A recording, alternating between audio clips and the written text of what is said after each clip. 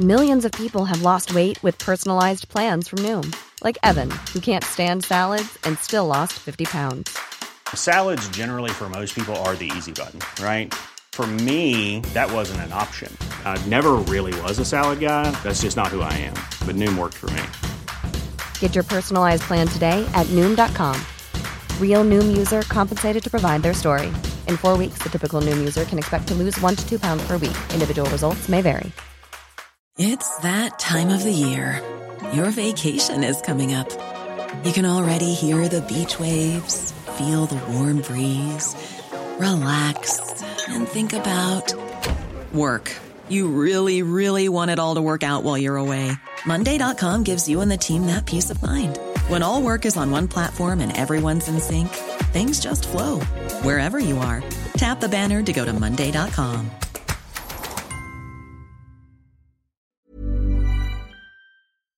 Let me talk! Let me talk! Let me talk! Let me talk!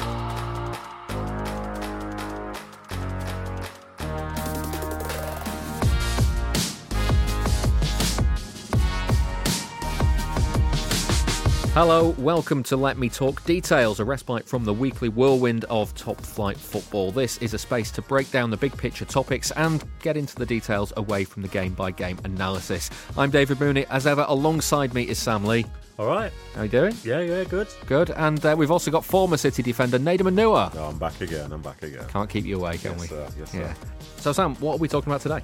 Yeah, all sorts. We've got rivalries, what the Etihad would look like with the new home end, and superstitions in football and life in general. Good. Well, that's all to come. It's a platform for you to get involved as well. We'd love to hear from you. So email us hello@lmtpod.com if you've got questions, thoughts, or general ponderings about City or football in general. This is the free version of the podcast. If you'd like longer ad-free versions earlier, then head over to lmtpod.com for information on how to become a member. Occasion says, any players that Nader just didn't enjoy playing against for whatever reason? I think that's a good question because it would just depend, because some players are very, very good, but then it's the makeup of their team that makes them worse in some ways. You're going to be in Stephen Ireland territory here. I'm not, trust me. No one deserves to go in there ever. Is there a way to categorise these as players who you just didn't like personally and players you hated playing against because they were a real tough challenge? Every forward is a tough challenge in some way, shape or form. You know, some of them have got like great movements, some have got like great physical attributes, some of them are just like great finishers, and some are just like inevitable.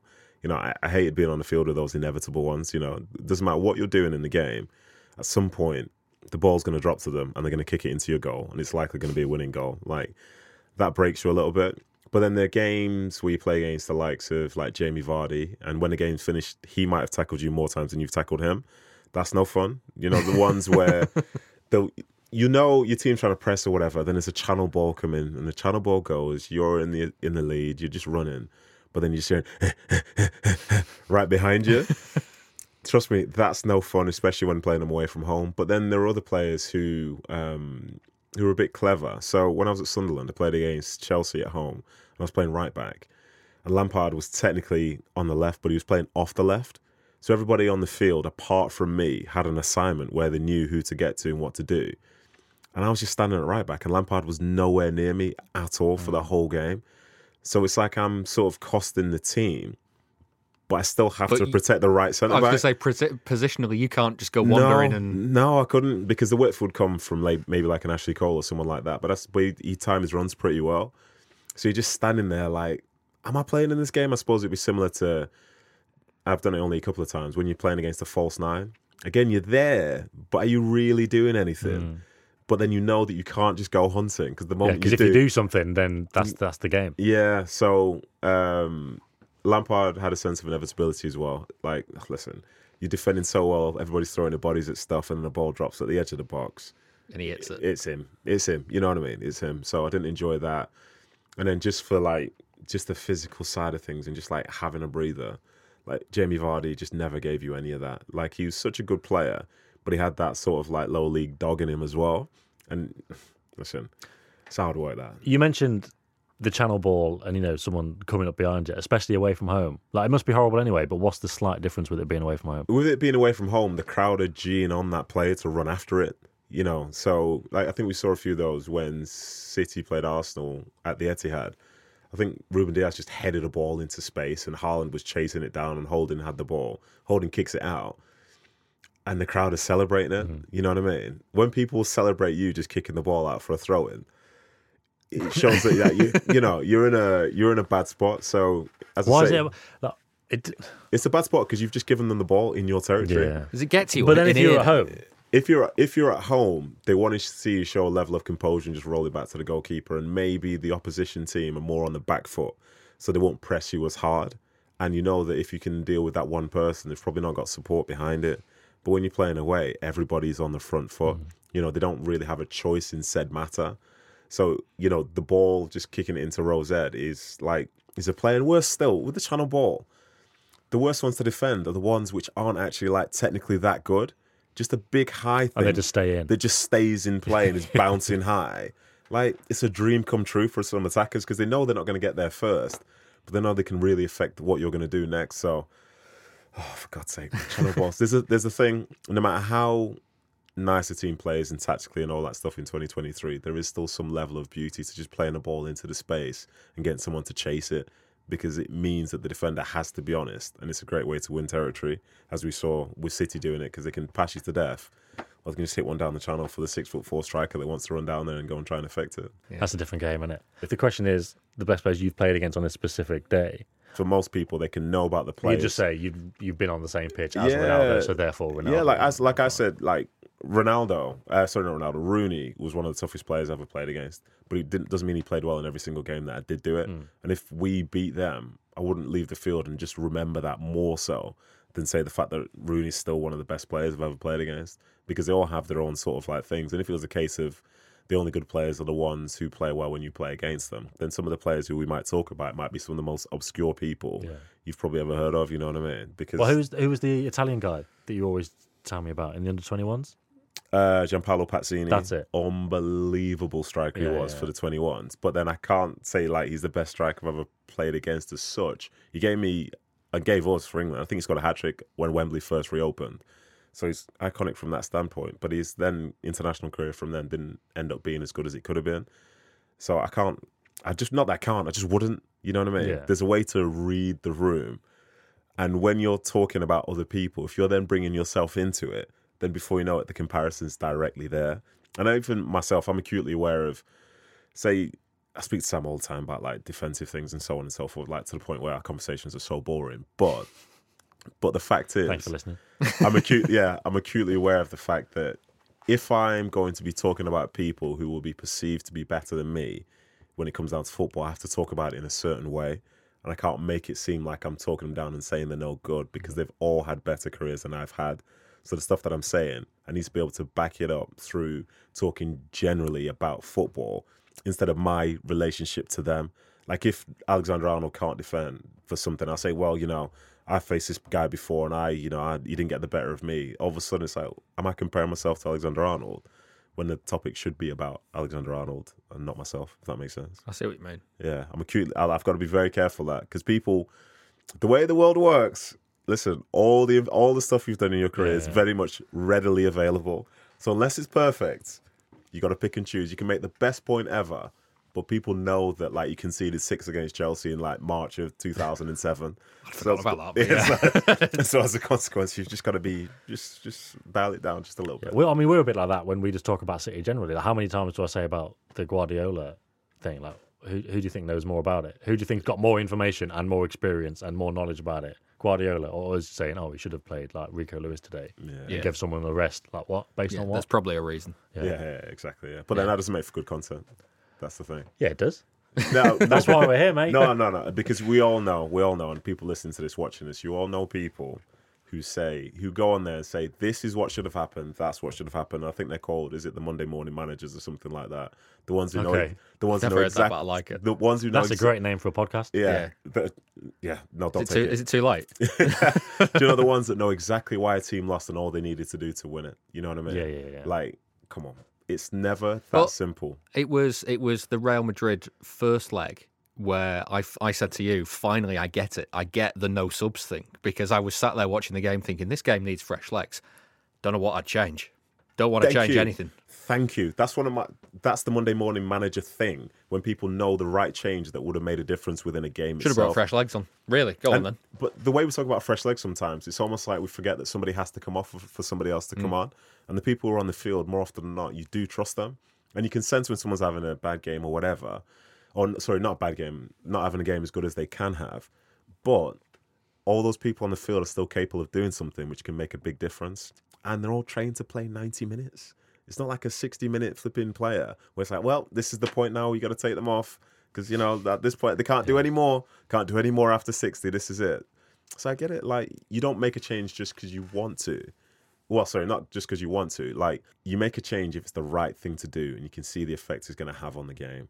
And if it's not something that's going to have a really obvious effect, then what's going on out there? Because everybody's tired. But you get this with, like, the number of games where, and I'm not talking Guardiola's City, I'm talking about, like, just any City era and any kind of era of any team, where people say, well, he'll probably make a change on about 60. It's like, why wait till the 60th minute? If the change needs making, make it at half time, or make it make it after 40 minutes or 30 minutes or whatever. Like, if you need to make the change tactically, then 100%. Make the change. If you don't need to, then what are you doing it for? Did you see Guardiola's specific reasoning for the subs thing as anyway? Because normally, you know, we know, and he's talked about it before, it's the type of players that he's coming on, and, you know, away from home. He said it after the Leipzig game. He goes, maybe in the second leg I'll do something crazy and play 9 strikers, but in the first leg especially we need more passes. And it's about the type of players that he's got. And on the bench, you know, he hasn't got another like Gundogan or Bernardo on the bench. It's Foden or it's Alvarez who want to like get forward and attack more. And he talked about that more after the Madrid game. But I think it was the first time he'd actually said himself, it was in terms of the signals that those players would bring to the others. He was like, I didn't want to bring on a more dynamic player to make the other players feel like their movements needed to be more dynamic. They needed to be more stay in their position. Did he? Use the ball. Am I imagining this? Did he say that about the Spurs Champions League game? He didn't say that, but that was the inference. Yeah, exactly. Because that was true. That was something that I talked about at the time. God, 4 years ago. Yeah. But this was the first time he'd actually said it himself. Because it was like, why are you bringing Sane and De Bruyne on 89 minutes? For like 2 minutes. Yeah, and it's because he was like, well, I don't want to send the signal that we're going to... Yeah, I don't think he said that. But that was the was the inference. Yeah. No, it wasn't the inference. It was just like that was the noise from people around him at the time. That's why he did it. Yeah, I've got to say as well, some managers, they do have an idea of the changes they want to make before the game as well. But that's all on the assumption that the game's going the way that they hope it will be. Yeah. You know what I mean? So let's not be too reactive to everything. Never happens that, though. The number of podcasts I've done where I've recorded it before a game to go, oh, if this happens, we'll put this bit out. If this happens, we'll put this bit out. Yeah. And then something else has happened entirely and you go, oh. It's that, especially now, it's that bonkers time of the season where you can see Everton beat Brighton away from home and then see Brighton beat Arsenal away from home. So Jamie Vardy didn't like playing against? Detested it. Anyone else? I'd probably say for the first few years, anyone playing for Man United, just because we weren't getting anything, were we? You know what I mean?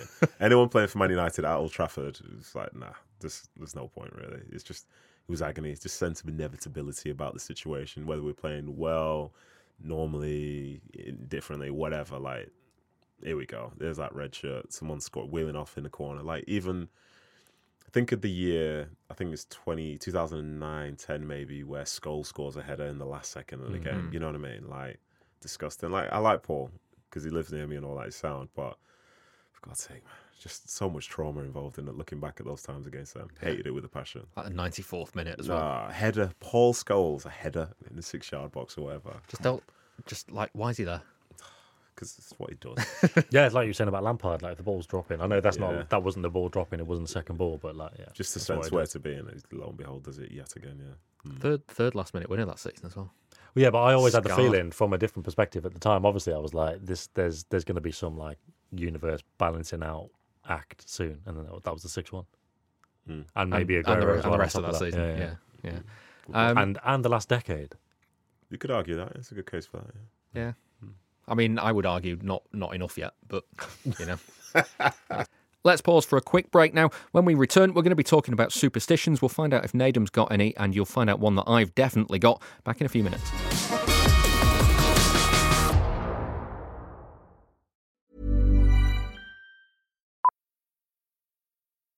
Millions of people have lost weight with personalized plans from Noom, like Evan, who can't stand salads and still lost 50 pounds. Salads generally for most people are the easy button, right? For me, that wasn't an option. I never really was a salad guy. That's just not who I am. But Noom worked for me. Get your personalized plan today at Noom.com. Real Noom user compensated to provide their story. In 4 weeks, the typical Noom user can expect to lose 1 to 2 pounds per week. Individual results may vary. One size fits all seems like a good idea for clothes until you try them on. Same goes for healthcare. That's why United Healthcare offers flexible, budget-friendly coverage for medical, vision, dental, and more. Learn more at uh1.com. It's that time of the year. Your vacation is coming up. You can already hear the beach waves, feel the warm breeze, relax, and think about work. You really, really want it all to work out while you're away. Monday.com gives you and the team that peace of mind. When all work is on one platform and everyone's in sync, things just flow. Wherever you are, tap the banner to go to Monday.com.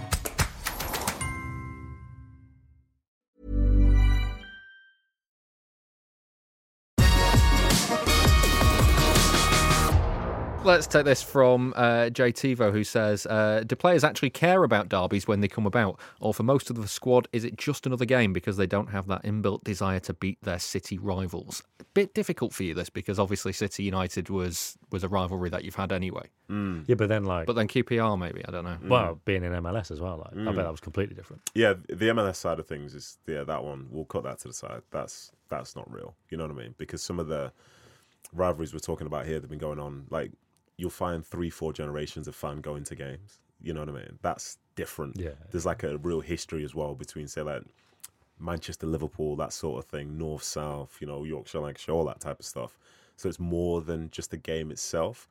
And the derbies themselves, I think when you go to a new club, you don't necessarily need to be from the city to understand which games are the most important because fans will tell you. And if you're trying to win something, then great. But the games will always be important. I don't think there'll be a point where it's not, because of the fact that like this has been a rivalry for decades, if not a century. So like I say, you don't necessarily have the same feel as somebody who was born and raised in a city, who has friends who support United, friends who support City, who've been through it for all the years and so on and so forth. But like derbies always matter. Like it's the club. That's why the club will always sort of market that game. When I used to play, I used to check. This is wherever I was. First game of the season, home or away. Last game of the season, home or away. Derbies. And then Christmas. Boxing Day, yeah. Yeah, to see whether you're home or away, because that'll dictate what that period's like. Yeah. But they're the key ones, because those derbies matter. Like, I played... So the Manchester derby is, like, it's a thing now. It was less of a thing as such from the United perspective in the 90s because they were so good. And... like some people are very quick to forget about the fact that City had 3 years of no derbies because we weren't in the Premiership, which seems kind of wild when you think about how dominant they've been recently. But that Sunderland-Newcastle one, this is how deep it was. I would say that most people up there, or some people up there, as long as they beat their rivals and finished one place above them, it made no difference if they were 19th, because it means that they've still got the upper hand on their rival. And that game was everything. So even though you're not from the city, you arrive there and you know that game is everything. I'd reckon a lot of Sunderland and Newcastle fans will be able to tell you the results of all the derbies across the years more so than the team's final position. And that's because of how important those games are, because the emotions that come from it, the sort of bragging rights and the fact that like those are the two biggest games you have up there. Anyone else coming up is great. Doing well is great. You could finish top of the league, but if you lose two derbies, there's this bitterness that comes from that season because you've lost twice to your rival, and they do want to win things. But trust me, derby's always first. I find it interesting that, because you think of, what was it, 07, 08, the derby double, where United won the league that season. 07, 08. 07, 08. Yeah. And it's kind of a two-way street, because United just, we won the league. And it's like, we're fine. It's like, yeah, but we beat you home and away. That's like, there's a fine balance there. Well, the roles are reversed now, haven't they, with that 17-18 season when City obviously could have won it like historically early and United won.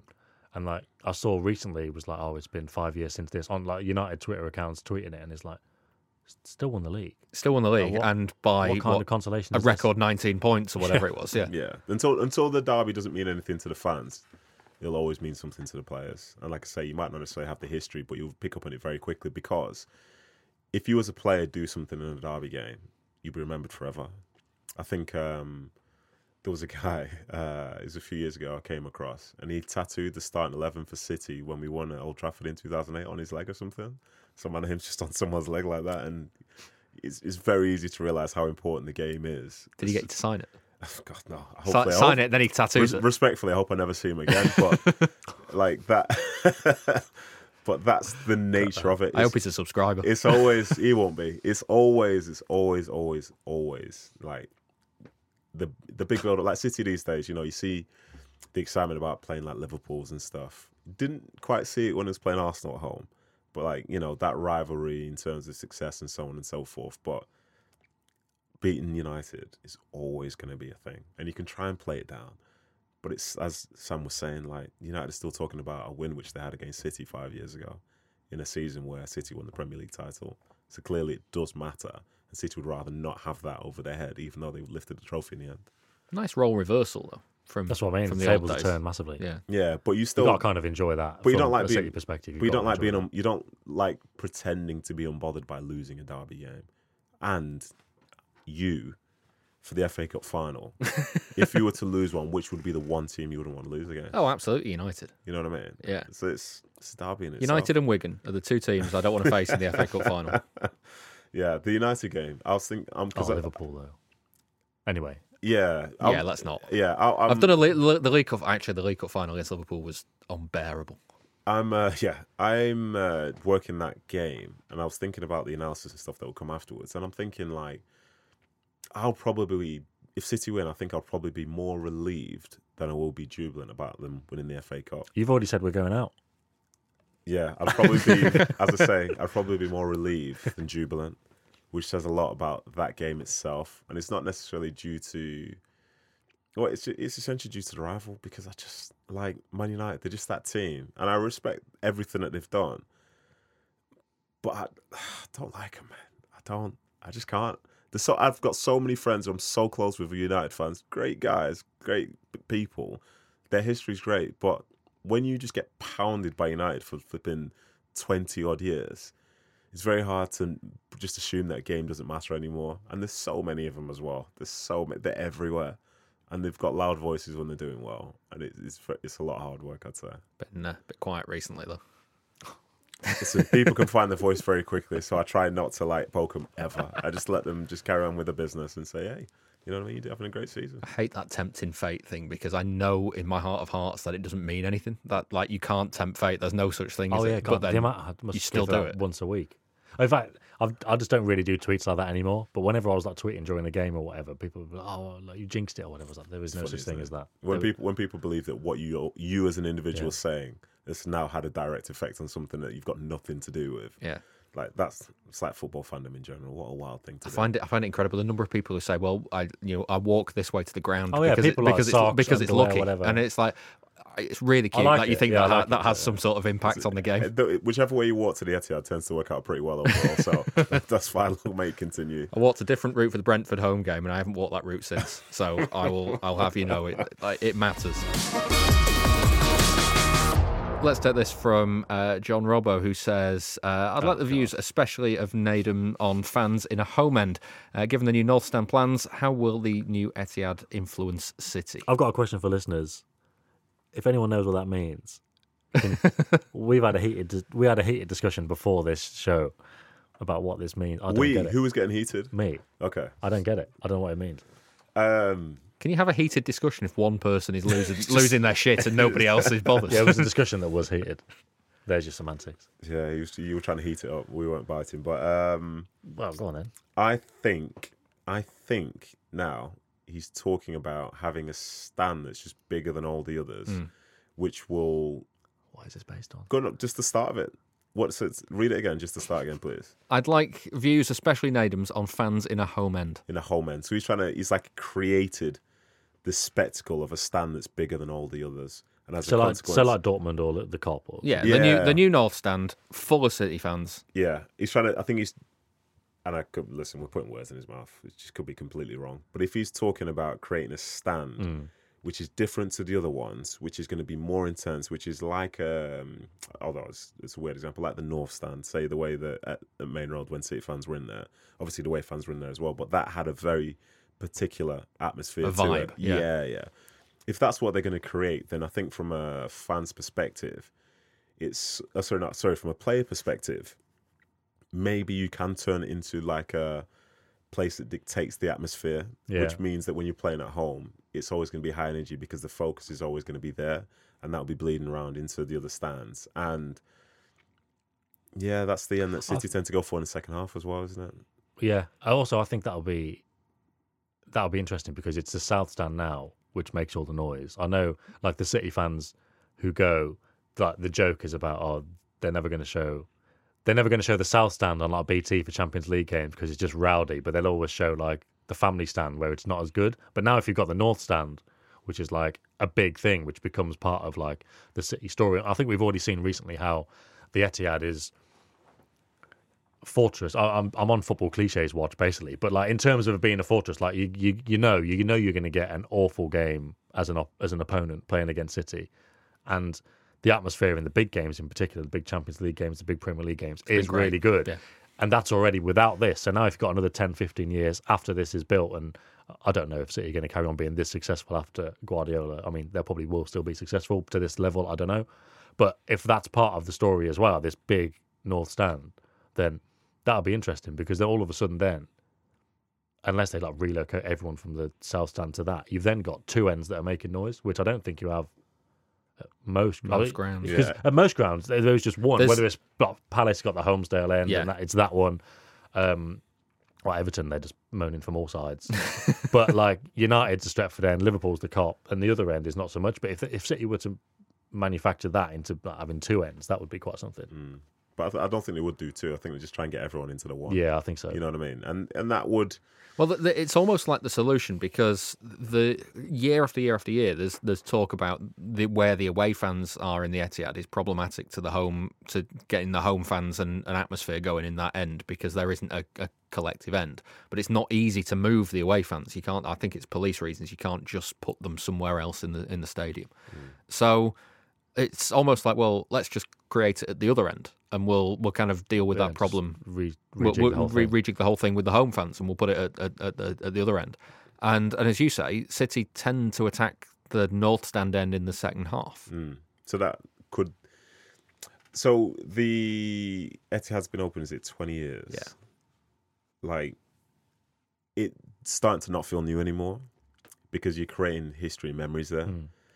Even though, in the grand scheme of some of these stadiums, it's like one of the newer ones. You create sort of that stand, but then it continues with the history of the club itself, then maybe there is more hostility that will exist within that stadium towards most opposition teams. And don't get me wrong, it's not like every stadium around the country is constantly loud, but it adds to that identity. And I think if you can have a section like that, then as a player, if you arrive through the door at Man City on day one and you go and see the stadium, you say, oh, that's the end where the noise comes from most of all, and it's this fan base. Same way you'll talk about the Kop, same way you hear people talk about Stretford and United and so on and so forth. I think that adds to the identity of the football club as such, and it's almost like a justification for the reality of who they are in terms of a significant team in the history of the Premier League and hopefully English football going forward.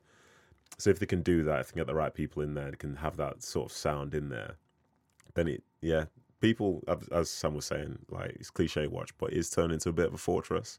And if you can add to that, then it makes it even better. And from a fan's perspective, from a player's perspective, like let me tell you this way, okay? I'm going to segue into this, all right? When you go to Liverpool, first thing I always try and say to the captain is, if you win the toss, change ends. Because when you arrive, all you hear, if you've watched Liverpool on TV ever, you talk about commentators getting all excited about, Liverpool attacking the Kop end in the second half. This is where magic happens. They're sucking the ball into the goal. It's 100% not a thing. But the players for Liverpool believe it. Well, we've got, we accidentally got onto superstitions in the last one. Yeah. And I'm fascinated by superstitions because if the players believe it, even though it has no material effect, it surely has some sort of effect. It does, yeah. If just think about it, in our lifetimes, we've had. Do you remember those yellow power bracelets with a hologram inside it, which you used to wear? It's like do you know, like, well, to be fair, I'm a bit older than you. You're about I'm the oldest about 12 months older than me. Okay, so it was with a hologram inside. Yeah, it was like 2005, 6. It was like a power band. It was a little bracelet with a little hologram inside it, and apparently it was making people stronger, fitter, healthier, and all this stuff. He's been advertised by loads of sports stars. It was around the time of the Lance Armstrong bracelets. I remember the as well. Livestrong. Yeah, but there was this one. People were paying for it. Loads of sponsors. Wow. You don't remember the Lance Armstrong yellow wristbands? Oh, God. Everyone had them. Yeah. That was a trend. One thing I didn't have either, because I always thought with the hologram, like, what are we talking about here? Yeah, the hologram things. I've never heard of that. You'll see that when we'll search for it in a bit. But from there, people started performing better. Oh, right. Even though Placebo effect. Exactly. It's placebo effect. It's not real, but if you can hack the brain, then you can make it believe that it's so. And when you play Liverpool at the Kop and you've got a lead, like, firstly, they're at home, so they're going to come on the front foot. Yeah, that's realistic. But then all of a sudden, if a team wins, if they win a corner, you're in 30,000 people going nuts. So there's this illusion of being under more pressure. But a corner itself, as we all know, doesn't lead to a goal very often. I have a theory that corners are actually just like not worth the time and effort. But for most teams, it's just the passing of here's this set piece that we have to do or whatever. Like, people get more excited about free kicks from 20 yards out. They believe they're going to score then. But, like, nothing's happening there. Most really. of them go in, yeah. But it's like a real sense of, like, excitement. And then say they win a free kick, make a tackle, get a shot off nearby. It's like, whew. Like, there's a reason why some players found it easier to play when there were no fans in the stands. Because essentially all they're doing then is just playing the game of football without the outside noise making you think that something's good or bad. Home advantage disappeared in lockdown, didn't it? Home advantage disappeared, yeah. And you end up just being on a field with set dimensions, and it's like the players, don't get me wrong, like the players are still all very, very good and so on, but it's just different. You know what I mean? It's just completely different because you don't, like, I know myself through all the stuff that I did in my career, scored goals, won games and so on. One of the highlights in terms of a specific moment was making a tackle against the Chelsea left back in front of the East stand, and everyone went nuts. And that gave me a boost for the next 5-10 minutes within the game. And it was a tackle at the halfway line, completely pointless. So the crowd definitely is a thing. You don't know that was pointless. They might that move could have resulted in a goal at the other end. So some people are saying that tackle meant that City were going to win a Premier League title in 2023. Yeah. You know don't the butterfly effect. You don't know. You so don't hold know. Hold on to me. If I was half a second late, I would have had a yellow card as well. I think it could have gone wrong, but instead I won it. But playing, like, always change hands, because all of a sudden then the experience, which is meant to be very familiar for many, all of a sudden becomes unfamiliar to some.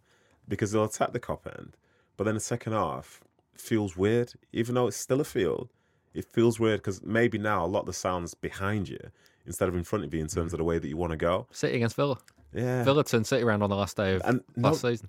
Turning people around from the coin toss and stuff, it's one of those things where realistically they could just get rid of it, because 90% of the time it never changes, because no one can be bothered changing ends because you feel like it doesn't matter.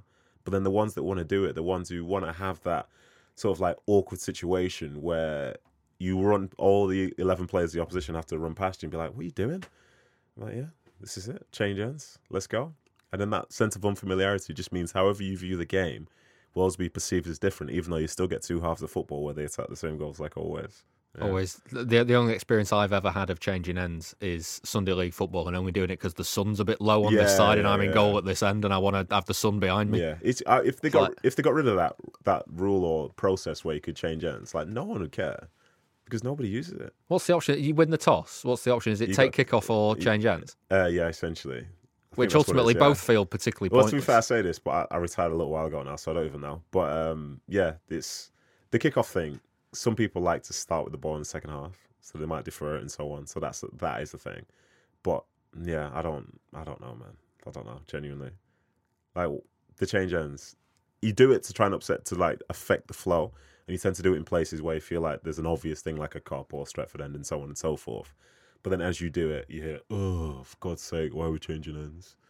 And That's it's good. like, That's good as Yeah, well, I though, like isn't it. it? Yeah, I like it for that reason. yeah, like people are just, oh, they're so busy. Just this guy. upset. What's he Just doing? upset people. Yeah, and, Well, wasn't it Tyrone Mings who was the Villa captain? yeah, And it Could may have have been been, like yeah. a group player decision, but it could that is just a Tyrone Mings thing to do. Yeah. It strikes me as a it, Tyrone it Mings thing appears to do. distinctly pointless, but it might take away 1% from the opposition, and it feels different. And if it feels different, then yeah, you got to figure out how to get through it. We've mentioned superstitions a couple of times. Have you ever seen any from players that are like wild? Did you have any? I don't have any superstitions now. I live too much in the world of logic to like do I stuff like thought that. that'd be your answer, but then again, like I'd say that, and yet I do have superstitions. Go on, like what? Well, it's little things. It's like when I'm playing, I don't like when I've I do my right leg before my left leg and do my left leg first. It just feels a bit wrong. Right. Well, So that's not logical, then, is it? But there's no logic. I don't play better. With superstition, it's one of those things where unless you play for a team that's won all their games with you doing the same thing, then what happens when you lose? You just discount it. It's That's what I mean. So like, what's I know the point? I know So it's what is the point? pointless. No, I've not really had any big superstitions like that. And as I got older, I just got more and more relaxed. Like there were people I was playing with who had to do certain parts of their individual warm up at specific times. Like 1 hour before, they had to do this, and it had to last for 60 seconds, and it had to be this next thing, and so on and so forth. And it was all good until one day we were arriving late to a stadium, and like they're trying to do the same things on the team bus on the way in. Not quite got the same space. But for me, like I knew how to do bits to get ready, but ultimately, as long as I felt fine, You're all right. I was fine. So it meant that I spent a lot of time just talking to my teammates and stuff whilst I was just getting ready, just chit-chatting. And then you come out and you're in a good mood because essentially what you're doing is going to go and play football. And that's it for episode number 3 of Let Me Talk Details. Thank you for listening and for getting in touch. If you'd like to send in a question for a future episode, you can reach us on our socials, or you can email as well, hello@lmtpod.com. Sam, there was more from this episode. What extra bits have members got? yeah, well, we go even more in depth on everything we've talked about, and there's a whole extra section about footballers who don't really like playing football. Nadem, as ever, you gave us a slightly different perspective. Of course. And It's always things we don't expect, isn't it? yeah, and here's a little bit of insight for you. If you don't watch a game that's on TV live, it means you don't like football as well. How about that? Ooh, there we go. Little taster of things to come. Yeah, so if you'd like that, then you can sign up. All the useful links are in the episode description and over on lmtpod.com.